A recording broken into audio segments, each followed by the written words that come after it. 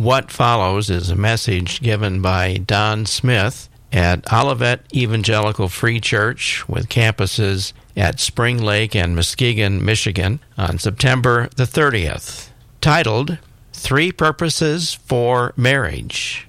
Now, Don Smith of Bridge to Life Ministries, founder and senior teacher. I think a good place to start is with Matthew 6:33. Seek ye first the kingdom of God and His righteousness, and all these things shall be added unto you. Why are there so many problems in our homes, our marriages, in our country? It's because, if I could just put it simply, we're not seeking the kingdom of God and His righteousness. We're seeking everything else. It's amazing to me when couples come to Bridge to Life for help and for their marriages, usually it's something like, I'm not happy. Or I had an affair because my spouse isn't meeting my needs and I'm looking for a soulmate, and the list goes on. And my question is, and a lot of them are Christians, I wonder why Christ isn't enough. That somehow I have to find my happiness outside of this.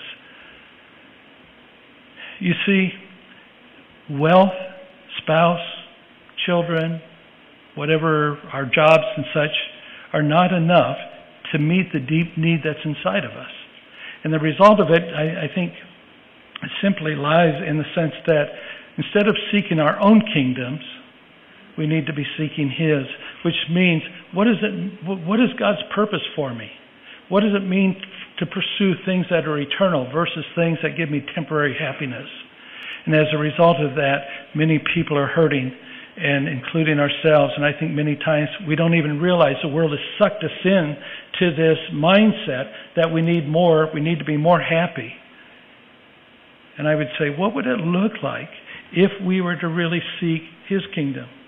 Sometimes I share when I'm teaching is, when was the last time you just spent some time in God's Word to get to know Him?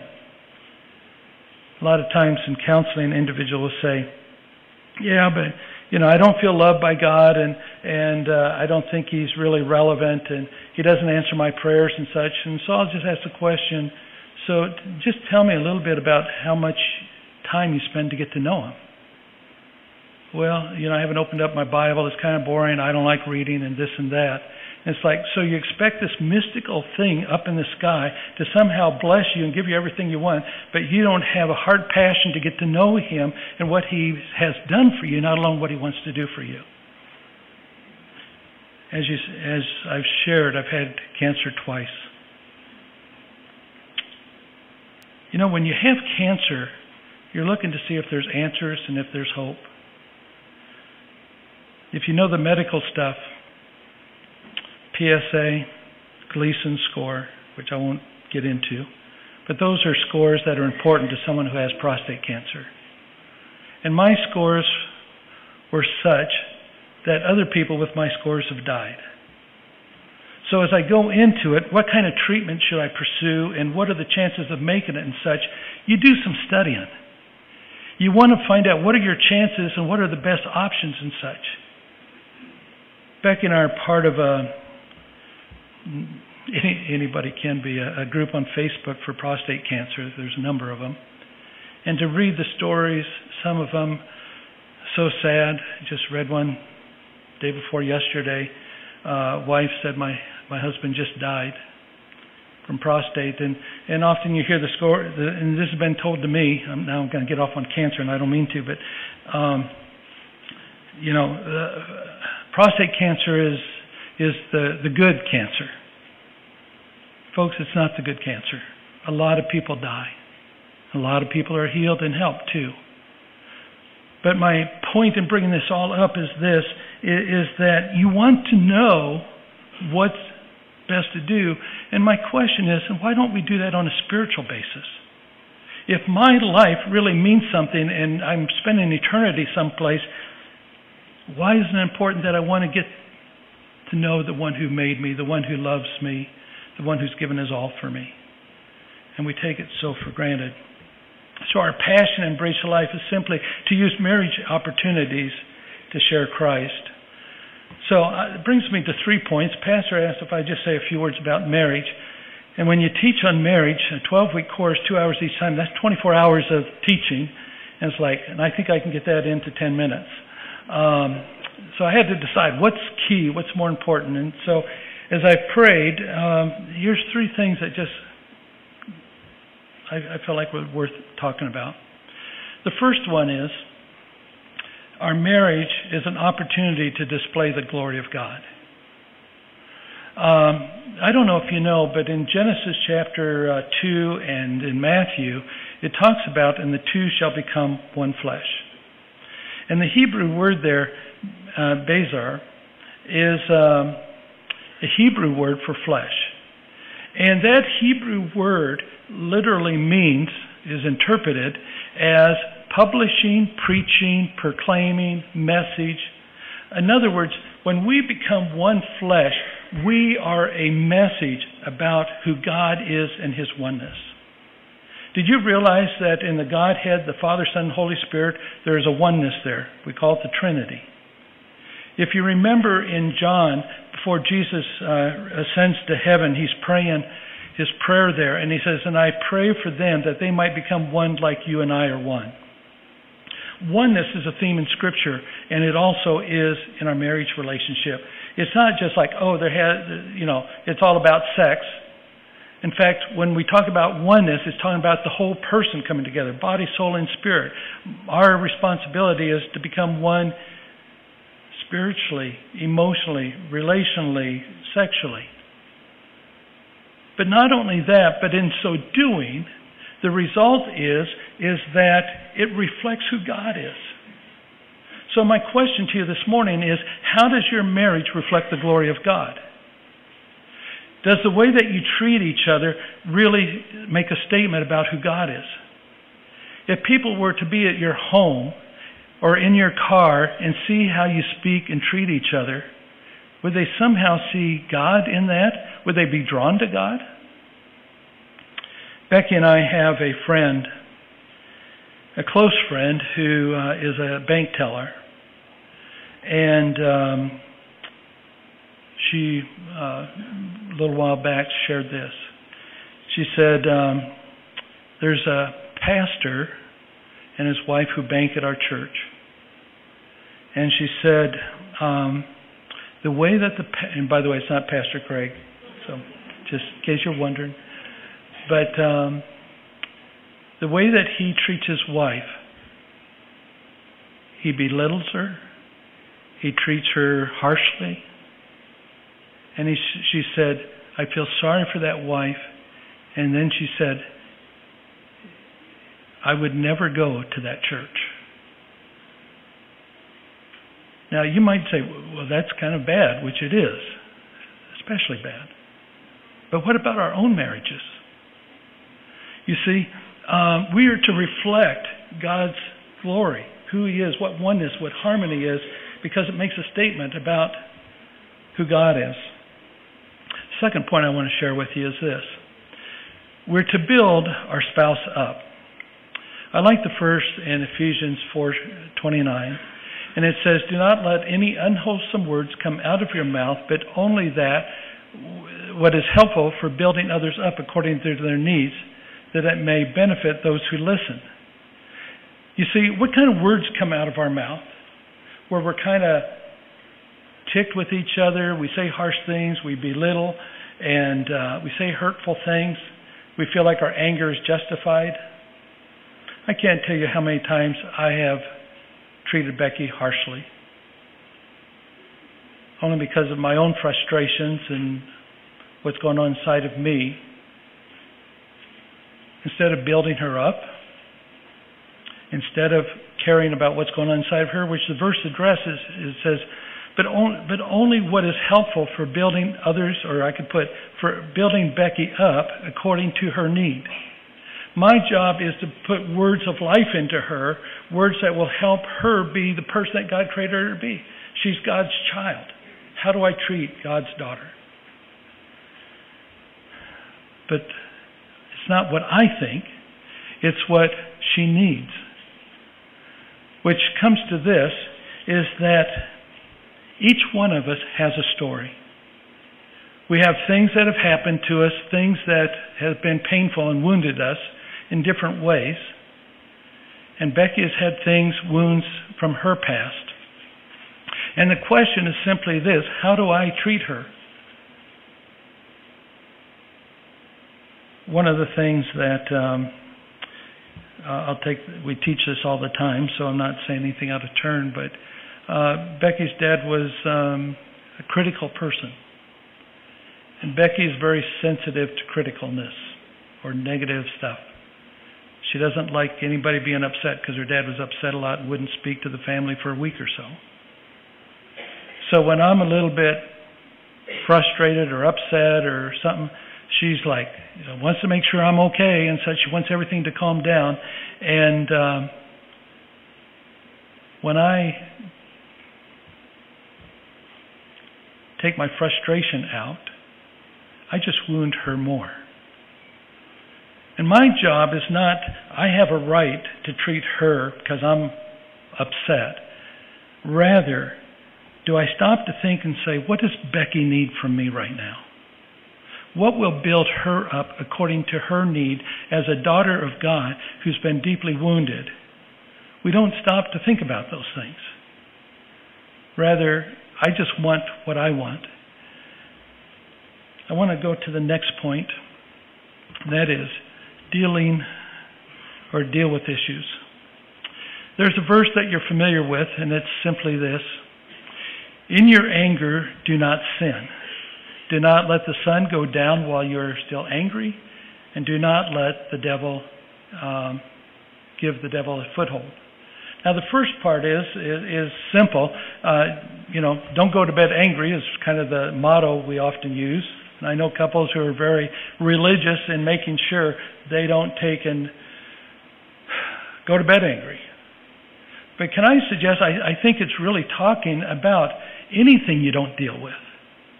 Anything that's in our marriage that isn't right, that we don't address, gives Satan a foothold to move in. We just had 3 weeks ago our 25th couples getaway at the Shack up by Fremont. And 53 couples were there as we kind of went through some stuff, but our theme was protecting your marriage. As I've done ministry for 35 years with marriages, I ask the question, why do we get into a lot of the trouble we do? It's because we don't deal with it. We don't address it. We don't talk about it. We just kind of stuff it inside. There's a couple that just recently came to Bridge to Life, and the husband has left his wife for another woman, and the wife is just dumbfounded that she never saw it coming. And he said, I haven't been happy for a long time. And the wife is a critical, very controlling person. And he's just fed up. He stuffed it for a long time. And he says, I probably should have said something a long time ago, but I just didn't want to make more of a fight. What if they had talked a long time ago? What if he had said, honey, I got to share my heart with you, but here's what's going on. No. Here's what astonishes me. There's a lot going on in each of us in our marriage relationship we don't talk about. As I sit down with a couple sometimes, it's like they're sharing something and they kind of say, I never heard that before, until they were sitting in the counseling, which to me, they should have known for a long time. Do we talk? Do we feel the freedom just to say, where's our marriage at? What are we struggling with? What are some things we should be investing in? Because the real goal here is to take and for God to take and really work in our marriage. And if there's things that need to be going on, God, I want you to have permission to do whatever you need to in my marriage. Or else if I don't, it gives Satan a foothold. Can I just say to you, I am not about to cave to Satan win.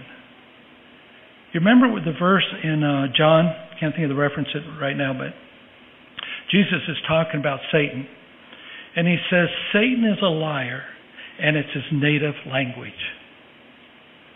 What are the lies that you and I believe about our marriage, about our spouse, about our happiness? Do they come from the Word of God in the sense that, no, it's like, I want this, or I need this and that, and it's like, I think Satan probably planted that there because it doesn't go according to the Word of God.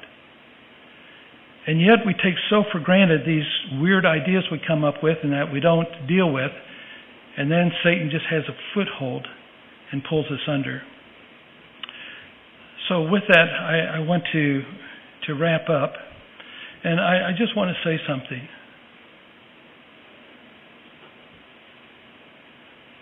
I don't know the condition of any of your marriages. At least to my knowledge, I don't. But God does. And my question is, to what degree are you using your marriage to bring glory to God and willing to face and look at anything that's there that somehow would take and give Satan a foothold? And if you're like the average church-going couple, there's a lot going on. It doesn't necessarily mean it's bad. Here's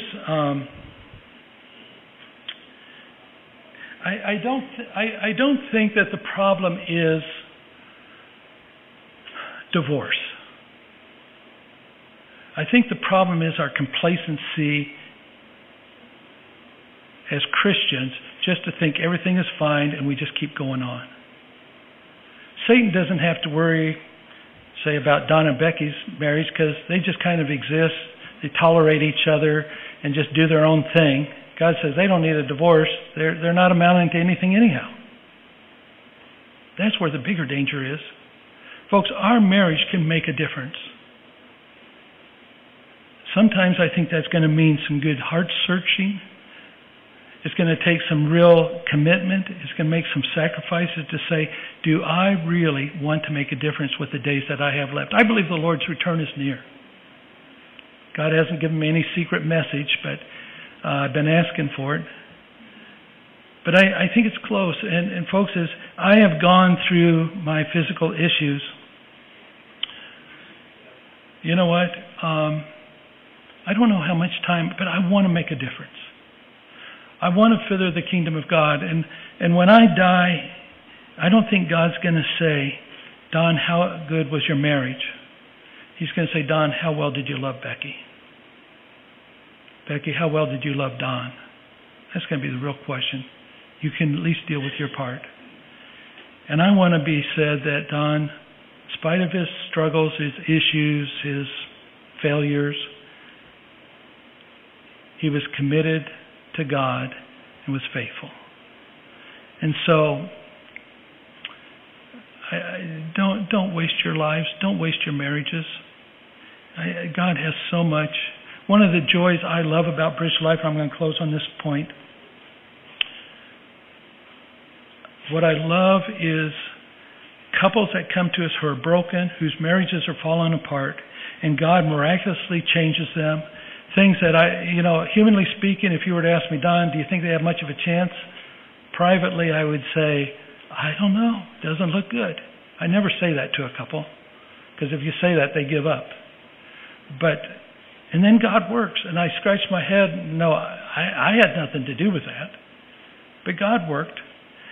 And folks, and then they have a powerful message to share with other people, how God can transform a life that's been broken, a marriage that's been hopeless, that gives glory to God. And I'm just simply saying, you and I can make a difference. So with that, our mission statement is simply this. Bridge to Life focuses on the needs of marriage and relational issues for the purpose of reconciling men and women to God and each other. And our commitment is to do that across this country and across the world as God provides. I want to thank you for being a part of that. Thank you for praying for us, and especially for lifting me. And pray for Becky too. She's the one who takes care of me and has to put up with me. So that means a lot. Let me pray with you. Lord, you're faithful. You're doing so much around this world, as we've seen in the testimonies this morning. It's not all about our little world and whether we're happy. It's like there's great needs and you're working. And we want to be a part of that. And we don't want Satan to get us off track. And so, Lord, I just lift up every person here, wherever we're struggling, wherever we're in pain, wherever we're discouraged, you're enough for us. And I pray for each marriage that you will place a hedge of protection around each marriage in a way that will take and draw them closer to you and to each other and bring deeper love and commitment. And so, Lord, we're not finished. We're in the middle of the fight, and we're going to trust you. So thank you for loving us. In Jesus' name, amen. You've been listening to Don Smith, co-founder and lead teacher for Bridge to Life Ministries.